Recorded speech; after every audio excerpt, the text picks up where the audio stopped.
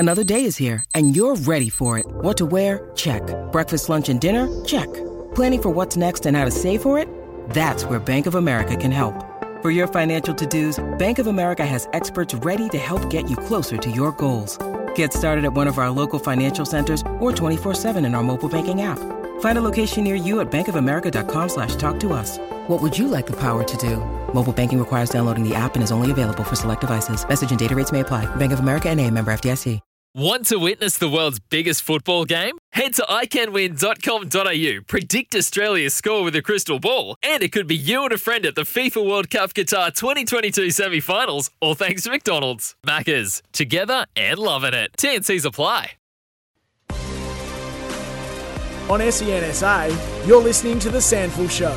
For Host Plus, an industry super fund for all Australians. The Host Plus SANFL League is just warming up.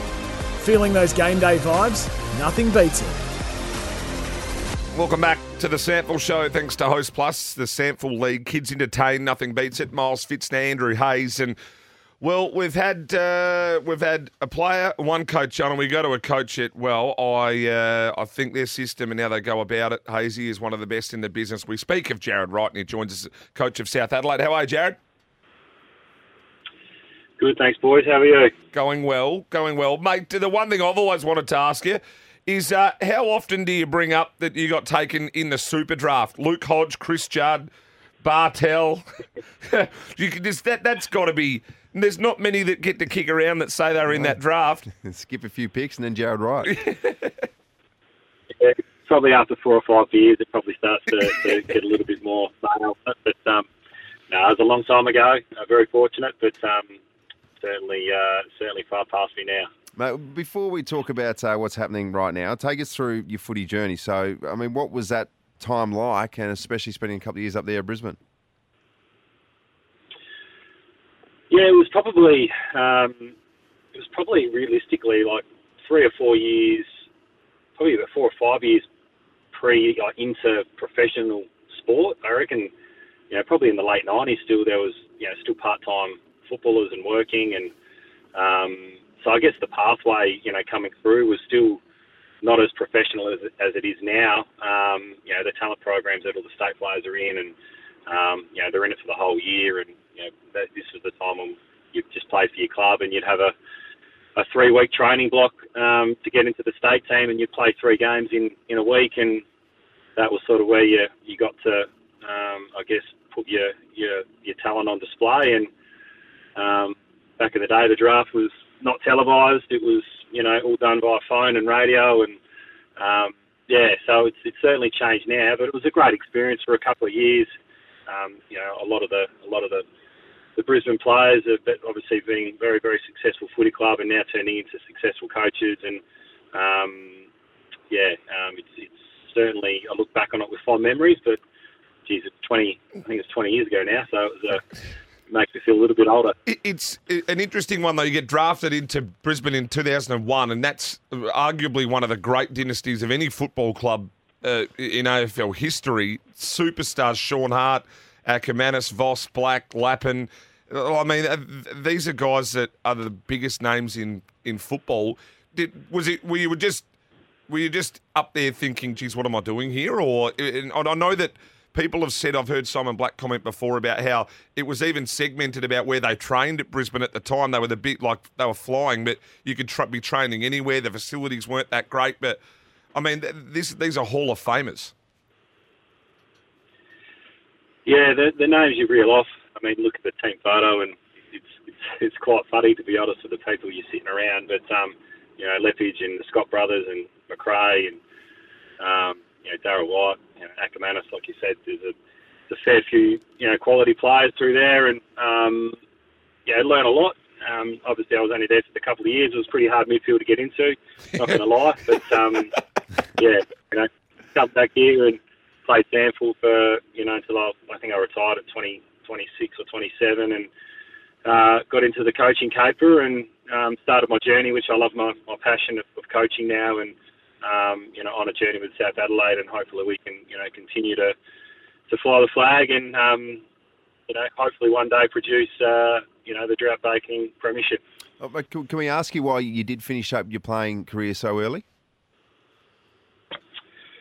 Yeah, probably. Well, really, the injuries just got a hold of. Had a pretty good run in my early years, and then basically I missed a full season when I was at South and didn't play a game. And then when I come back to the Eagles, my home club, I think I only played 10 league games in 3 or 4 years.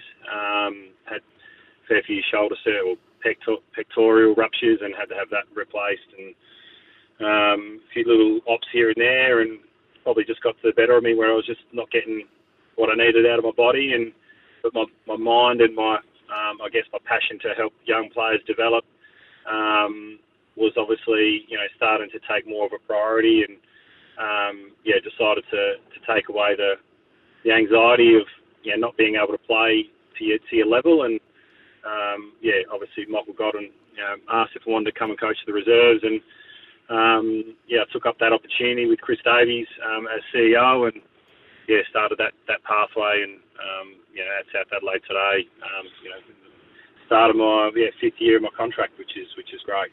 Jarrad, we've seen a lot of people sort of kickstart their coaching careers by doing sort of assistant and midfield roles, and then going back to a Div 1 or Div 2 side, coaching a flag, then coming back in.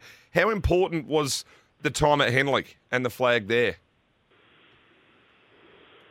Yeah, it was. I guess it was just timing more than anything. A lot of people talk about right place, right time, and I had 3 years at the Eagles under Godsey and won 2 flags at reserves level there, back to back, and then come to South under Brad Gotch and learn a different system. Godsey was quite offensive and a bit more of a ball movement, flary type coach when he first started, really promoting players' strengths, and I wanted to get into a little bit more of a different system, and Gotchi sort of had a bit more of a defensive role and a defensive structure, so it was good to blend the two. And I was just, my wife and I were expecting our first child, and it was probably time to step back from the full-time rigours of 3 nights a week and coding as an assistant coach with my full-time job that I was doing, and an opportunity come up in my home club. They'd just been relegated, and I think only won 1 or 2 games, and they called and said, "Do you want to come and coach?" And it's 2 minutes from down the road at home, and it just fitted really well. So the plan was probably to do that for probably 2 or 3 years, and again, just build the club up and get to know list management and all the rest. And won the flag that year, which was great. Went straight back into Div 1, and Gary Hocking resigned after 1 year and took a job in the AFL. So South come calling, and it was probably a year or 2 earlier than I was planning to, in my time frame to take on a full-time role. But like I said, the opportunity was there, and I jumped straight in. Mate, let's talk about the footy on the weekend. It's always a tough trip, no matter how well the Dogs are going, to go out to the Ponderosa. You did go in as favourites, though. What's the wash-up from the 1-point loss to the Dogs? Yeah, it was pretty heartbreaking, not going to lie. The players were pretty shocked by what unfolded in that final sort of 10 minutes. But again, the wash-up is we just didn't capitalise on our momentum enough early in the game.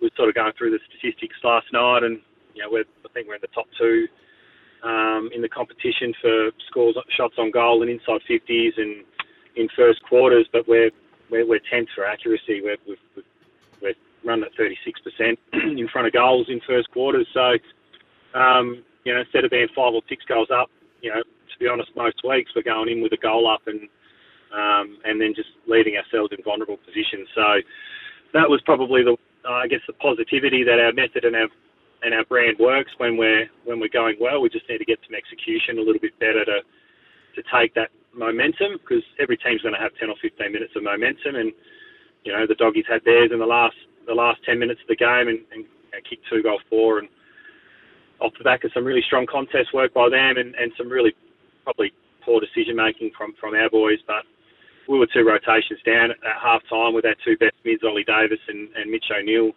Didn't play the last half, so we were out in our legs in the biggest ground in Australia, and there was probably a few reasons that crept in, but we still felt that we made some pretty poor decisions in that last 5 or 6 minutes. But credit to the Dogs, they were ferocious, and they come at us in the last 10 minutes. Then we coughed up a 20-point lead in the last 15 minutes. Jared, I know Bryce Gibbs was a big loss. We're starting to do a fair bit here with us at SEN, and we love him. But, what's he like sort of around and his contribution and knowledge of the game? He's getting very comfortable behind the mic as well, Buffer. He loves it. Yes. No, he's... I tune in on the way to games now. It's some good listening, to be honest, boys. But, he's terrific. He's done a great job under Mark Clayton, our talent manager and under 18s coach. And last year was just, dipping the toes in and understanding, the pathway development and, managing the 14s and 15s and, I guess, helping the 16s programming. And, this year he's really flourished in his role and supporting Mark Clayton, taking a lot of, load off Clayton's role. And, we're starting to see some better fruits come out of our zone. We're still probably, got some, total depth of numbers of quality that we're still trying to produce and find. But Gibber's been great. Obviously, it's unfortunate that he's going to miss, 70% of the season with a shoulder surgery, and unfortunately added to the list of run that we've had this year with injuries. With probably our 6 or 7 best players being out for most stages of the year. So it hasn't been quite the year that we planned out from a list management point of view at the start of the year. And you cap that off with, I think, 4-5 games that have been decided in the last 30 seconds of the game, and you come out 5 losses. It sort of feels like a year of what could have been, but we've still got 6 games to go and a chance to make finals, so we just need to keep moving forward. Jared, very quickly, Glenelg coming off a bad loss. You go and play the Bays. What's the key to beating them? Is what's stopping Bailey and McBean? There's probably a multiple of players that you've got to try and stop. They've got talent to burn, the Tigers. So we'll certainly have our work cut out for us with, I guess, their midfield experience. Snook and Lyons and Partington. They got some real quality, experienced AFL players, Matty Allen, Billy Stretch. Unfortunately, we'll be missing sort of our key players in that phase. So we need to be really strong defensively and, stop their scoring power, McBean, Hosey, Reynolds. So, look, we match up really well against them. Generally, all of our contests over the last 4 years have been really tight in the ledger. And when we played them, 6 or 7 weeks ago, we were up by 8 points late in the third quarter, and they pushed the button in the last quarter and ended up winning by 30 points. So we'll have our work cut out for us, but we're certainly confident we match up on them well enough. We just need to start well. Jared, best of luck on the weekend, mate. We'll chat again soon. Thanks, boys. Jared Wright there, the coach of South Adelaide. Hazy, we're out of time. End of the show. Yeah, end of the show. A couple of big games coming up this weekend. Of course, Bloods taking on the Dogs. That's going to be tough to pick that, a result from that one. Well, you have to go with Central's the form they're in. The form they're in very good, but geez, the Bloods, they're due. Haven't won this year. They are due, but the Doggies have been excellent. Yeah, they have been good. Panthers taking on Glenelg as well. You can catch that on SEN SA. That's going to be a ripper. Cracker of a game. Eagles taking on Port Adelaide. You'd expect a bigger performance from Port Adelaide. They have to. 1 goal for is just not good enough. Game of the round this, Cooper Stadium. Yep, Roosters taking on the Redlegs. And then the other game on SEN SA will be the Crows taking on Sturt on Sunday. And that's going to be a tough game to pick as well. Depends on what happens with selection for the Crows. Yeah, I'd still think the Crows probably going to be deep enough, aren't they? Is that what you reckon? I think so, yep. They're playing some really, really good footy at the minute. That's all we've got time for on the SANFL show. All thanks to Host Plus. Keeping the kids entertained at the Host Plus SANFL League this weekend. Nothing beats it. We'll see you again, same time, same place next week. It's Tyre Power's Big Footy Final Sale. To kick things off, you can get the power to buy 3 and get 1 free on selected Toyo passenger car and SUV tyres. Tyre Power's Big Footy Final Sale can't last. Visit tyrepower.com.au now.